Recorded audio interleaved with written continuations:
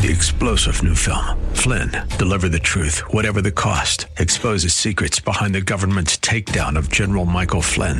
Flynn knew what the intel world had been up to. He ordered the first audit of the use of contractors. This set off alarm bells. He told the truth. He was the most dangerous person for Donald Trump to hire. They had to get rid of Flynn.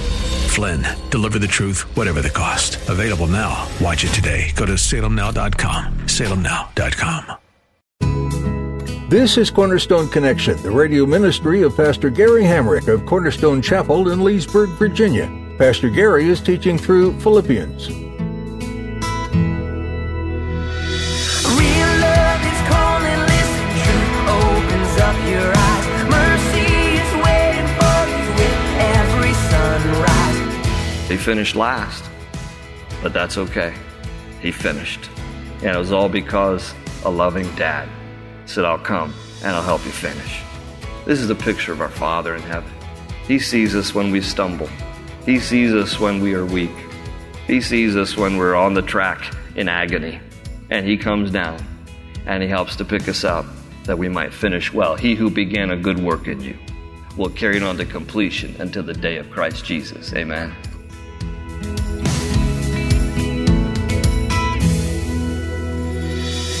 Have you ever run a marathon or a half marathon? Whether it's 26.2 miles or just 1 mile, long-distance running requires endurance. The main enemy is your own weakness. There's a voice in your head telling you to stop, questioning if this is really worth it. It's a victory just to finish. As Pastor Gary will explain in today's message, endurance is just as important in our faith.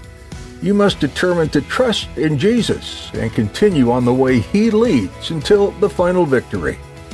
At the close of Pastor Gary's message today, I'll be sharing with you how you can get a copy of today's broadcast of Cornerstone Connection.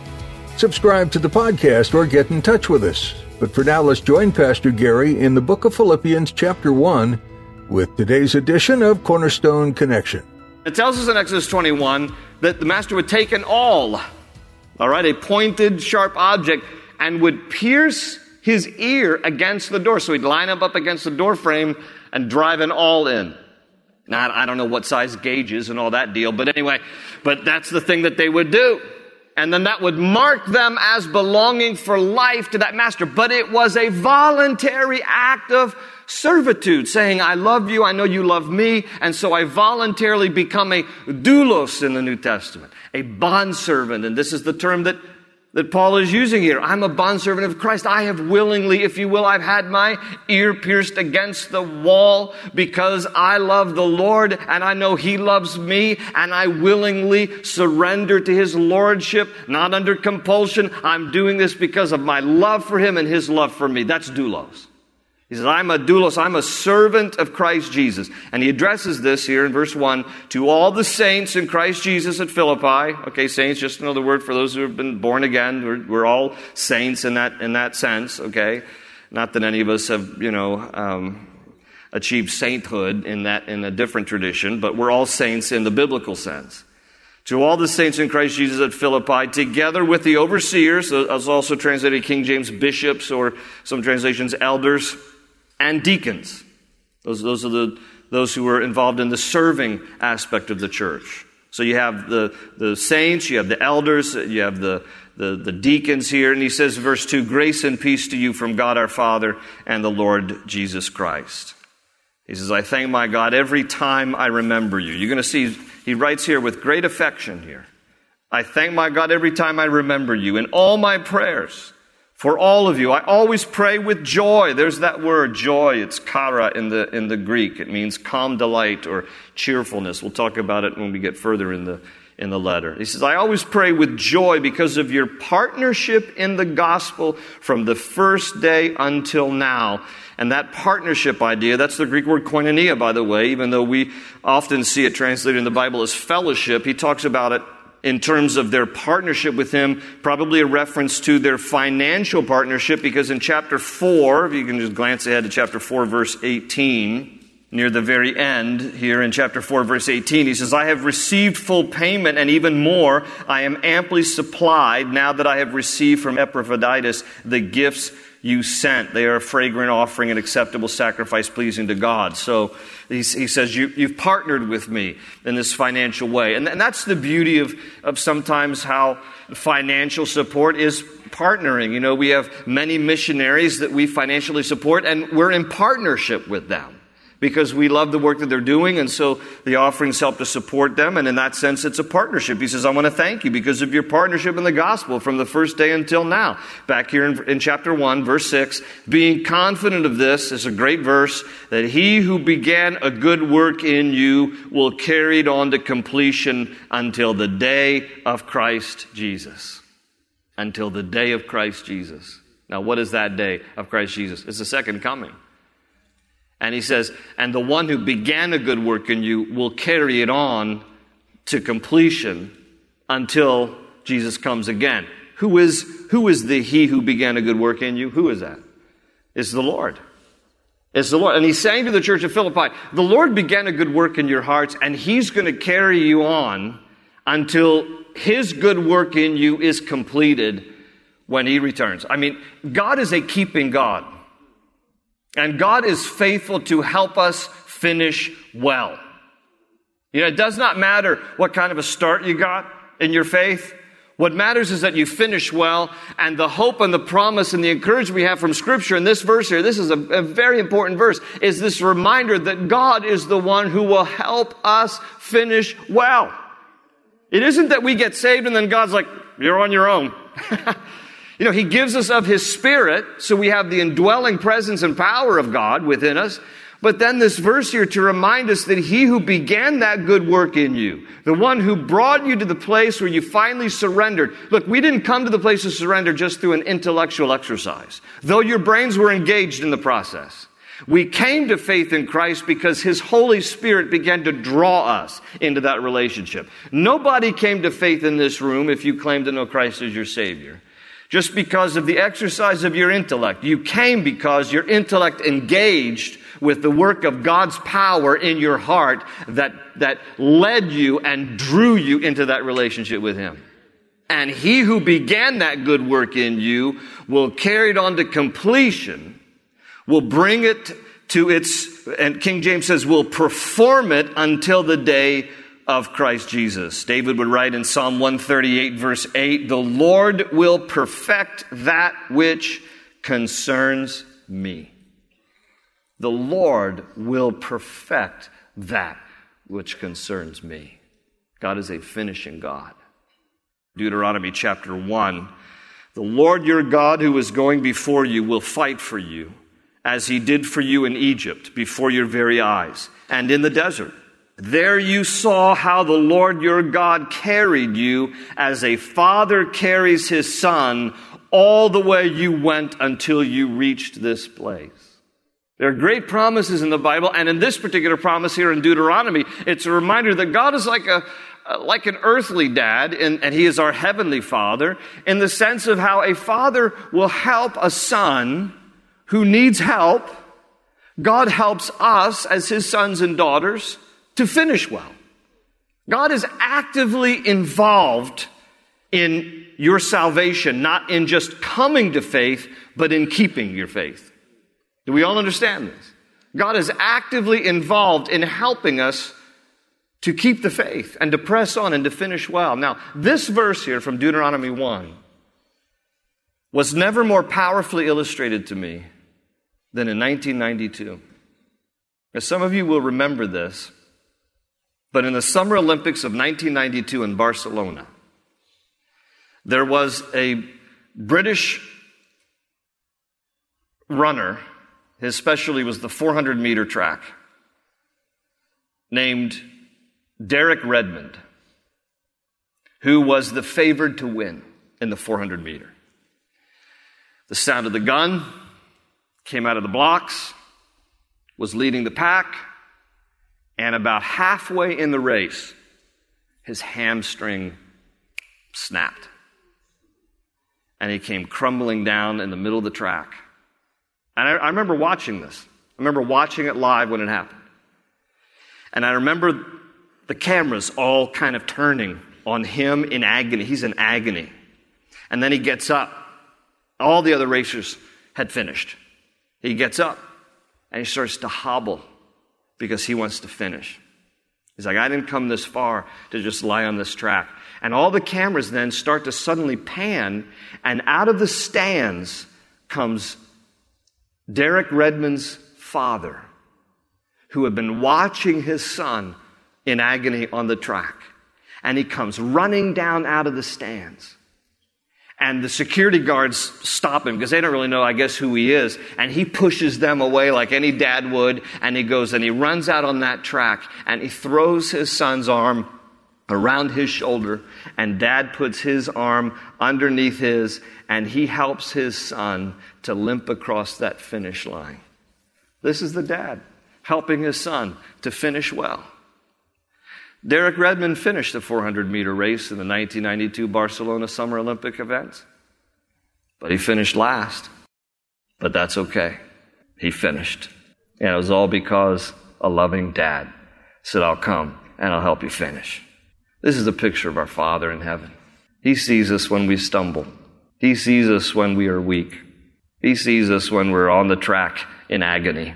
And he comes down and he helps to pick us up, that we might finish well. He who began a good work in you will carry it on to completion until the day of Christ Jesus. Amen. Well, Paul goes on here to say in verse 7, it is right for me to feel this way about all of you, since I have you in my heart. For whether I am in chains or defending and confirming the gospel, all of you share in God's grace with me. God can testify how I long for all of you with the affection of Christ Jesus. And this is my prayer. Notice his prayer here. That your love may abound more and more. That's good. But how so? In knowledge and depth of insight, so that you may be able to discern what is best and may be pure and blameless until the day of Christ, filled with the fruit of righteousness that comes through Jesus Christ to the glory and praise of God. Notice again his prayer there in verse 9. He said, this is my prayer, that your love may abound more and more. How so? In knowledge and depth of insight, so that you may be able to discern what is best. Okay? What he prays for here is not blind love. He prays for discerning love. Undiscerning love is a dangerous thing. Undiscerning love is when we're led totally by emotions. And sometimes we can do some silly and dangerous things out of a heart of love, but not out of wisdom. And so if we don't have discernment, love without discernment is a dangerous thing. We can get ourselves involved in things that just because we are moved totally by emotion, and our hearts just kind of totally pull in a direction, and we end up making a decision, or we end up doing something that we thought was a good thing to do, but we didn't have wisdom and discernment in the exercise of our love. Pray that your love may abound more and more. Having love is a great thing, but pray that God would give you discerning love. Because sometimes discerning love says the hard thing, and does the hard thing, because you love someone enough to not just simply be led by the emotional heartstrings, but by the discernment and wisdom of God. In verse 12, he says, now I want you to know, brothers, that what has happened to me, talking about his imprisonment there in Rome, has really served to advance the gospel. Isn't this an amazing thing? Paul has this great perspective all the time, doesn't he? He's in prison in Rome when he writes this letter, but he says, I want you to know that the reason I'm here is because God has a greater purpose. And he's going to talk about it a little bit. He says in verse 13, as a result, it has become clear throughout the whole palace guard and to everyone else that I am in chains for Christ. Because of my chains, most of the brothers in the Lord have been encouraged to speak the word of God more courageously and fearlessly. So he realizes that part of the reason why he's where he is because God has, in his providence, arranged it such that the gospel can even be declared to the palace guards where he is. Think about in God's overall plan of things. He wants all people to hear the gospel. But he's like, hey, I don't want you to forget about these Roman officials over here in the palace of Caesar here where you are going to be kept in prison. So what does God do? God arranges for Paul to end up in prison so that people who need the gospel can hear the gospel too. Don't ever underestimate why you are where you are. You may not always enjoy where you are. Some of you are thinking, I need a job transfer. Well, okay, there's nothing wrong with that. And pray about it. Maybe God will give you the job transfer. But it could also be that God wants you exactly where you are, and exactly in that house in that neighborhood, and exactly in that location where you are, because there are people around you, and God has assigned you. You're on a mission. And you're like, I don't really like the people He's assigned to me. You'll end up loving them, because God will give you the love for them. But don't underestimate that where you are might be where you are because God has arranged providentially for the people around you to hear what He wants to say through you. In verse 15, he says, it is true that some preach Christ out of envy and rivalry. Some people, their motives aren't right in the gospel. Some are out of jealousy. Some out of envy of another man's ministry, but others out of goodwill. He says, look, there are some who are doing some good things with the gospel. And he says, the latter do so in love, knowing that I am put here for the defense of the gospel. The former preach Christ out of selfish ambition, not sincerely, supposing that they can stir up trouble for me while I am in chains. He says, but what does it matter? The important thing is that in every way, whether from false motives or true, Christ is preached, and because of this I rejoice. Now look, Paul's going to be very firm about false doctrine and false teachers. But he's going to leave the motives up to God to deal with as long as the message is true. So he never tolerates false doctrine or false teaching, thus false teachers. But he's talking here about some people they're preaching the truth. He says, but some of them are preaching it out of envy or jealousy, out of rivalry. He says, look, as long as they're preaching the truth, I'm going to let God judge the motives. Some of them are bad. But he says, on the other hand, he's going to say in this letter, I don't care how good the motives of a false teacher, that's never good. So, bad motives, right gospel, okay, I'll let God deal with the motives. Bad gospel, right motives are never good. Never good. Because if it's false teaching or false doctrine, that should never be tolerated under any circumstances. And he goes on there and he says, yes, I will continue to rejoice. Verse 19, for I know that through your prayers and the help given by the Spirit of Jesus Christ, what has happened to me will turn out for my deliverance. He says, I eagerly expect and hope that I will in no way be ashamed, but will have sufficient courage so that now, as always, Christ will be exalted in my body, whether by life or by death. For to me to live is Christ, and to die is gain.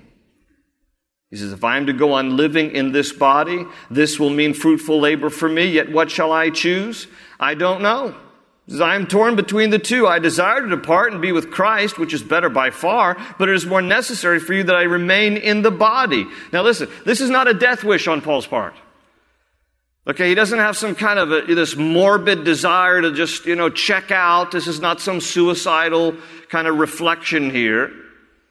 Look, he's simply recognizing, I don't ultimately belong here. I ultimately am a citizen of heaven, which is true for all of us. And, life has become weary for him. I mean, this is a guy who's been beaten. He's been imprisoned. I mean, life's taken a toll on him. And he's like, you know what? If God chooses to take me home, I'm ready to depart. He says, I'm ready to go to heaven. But if God chooses to keep me here on earth, then it might be more necessary for you, he says to the church of Philippi, that I remain so that my labor might still be fruitful for the glory of God, for your benefit. So he's not just wanting to check out, but he's just kind of I appreciate his raw honesty here. He's like, you know what? There's just times in life where it would just be better for me to go to be with Jesus.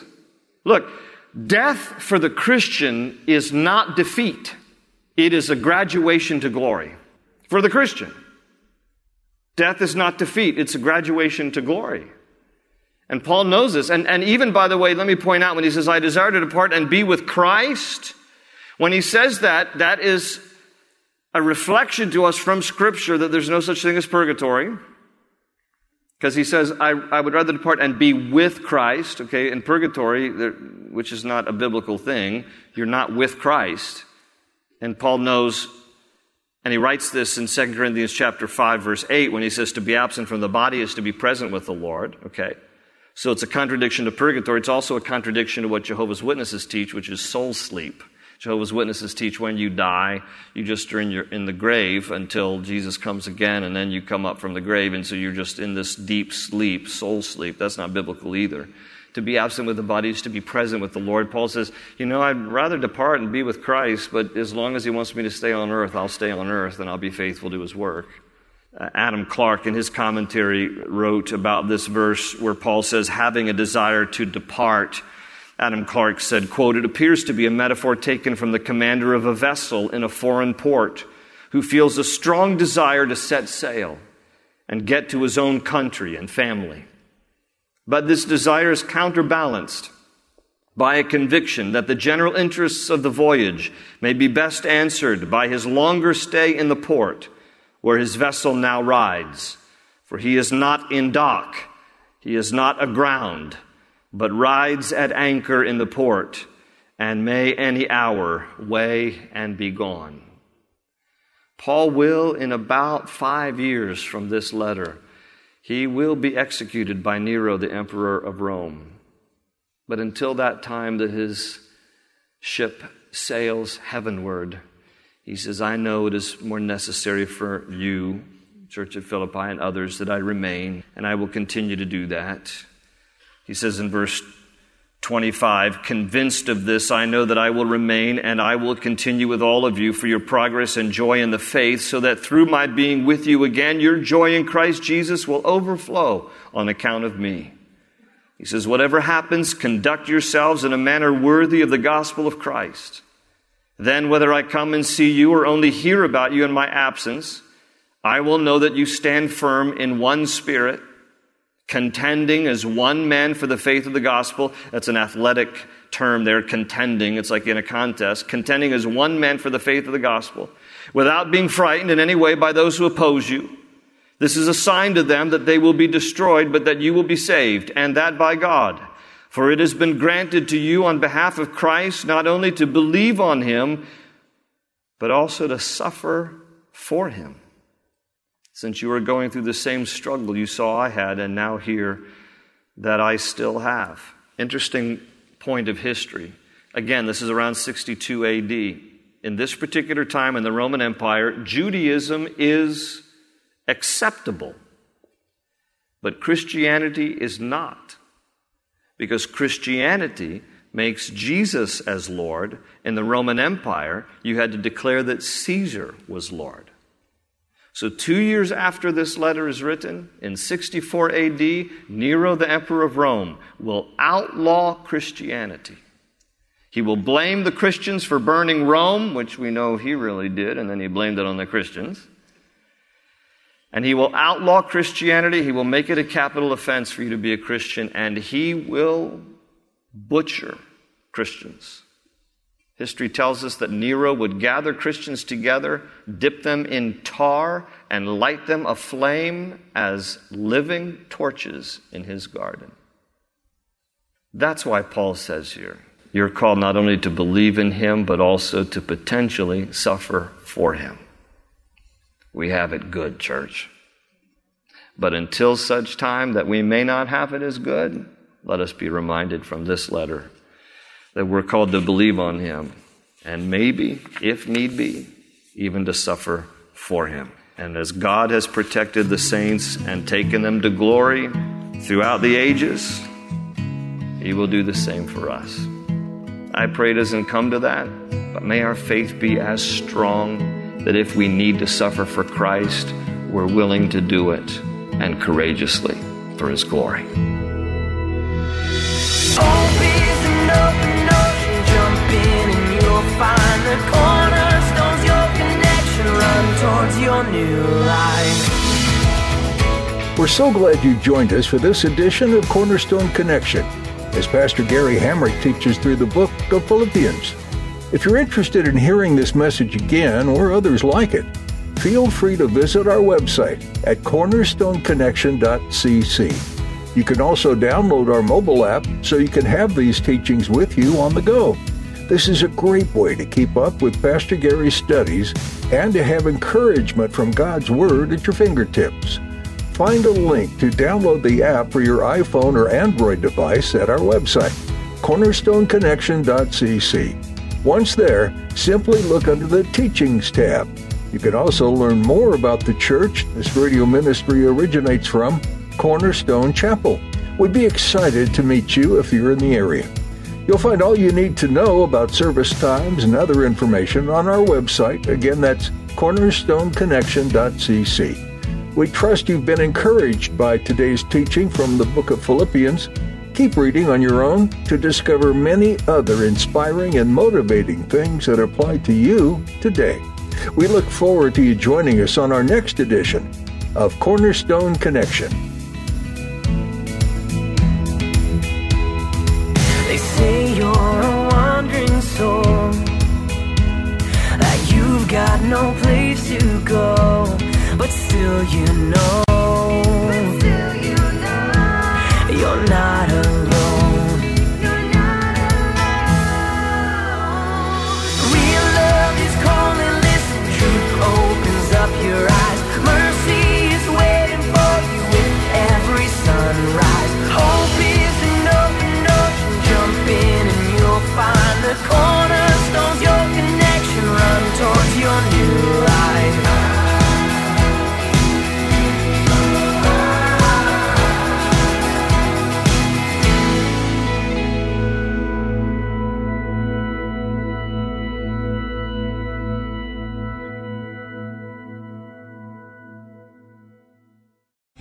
Three-star General Michael J. Flynn, head of the Pentagon Intelligence Agency, knew all the government's dirty secrets. He was one of the most respected generals in the military. Flynn knew what the intel world had been up to. He understood its funding. He ordered the first audit of the use of contractors. This set off alarm bells. The explosive new documentary, Flynn, Deliver the Truth, Whatever the Cost, uncovers the facts behind this scandal. Flynn told the truth. He was the most dangerous person for Donald Trump to hire. I find out the worst enemy that I'm going to face in my life is right here in America. They took my assessment and they wanted me to change it. And I was like, I'm not changing it. They had to get rid of Flynn. With in-depth interviews, archival footage, and never-before-seen personal records of the man behind the headlines. I just felt like I was drowning. Flynn, Deliver the Truth, Whatever the Cost. Available now. Watch it today. Go to salemnow.com. salemnow.com.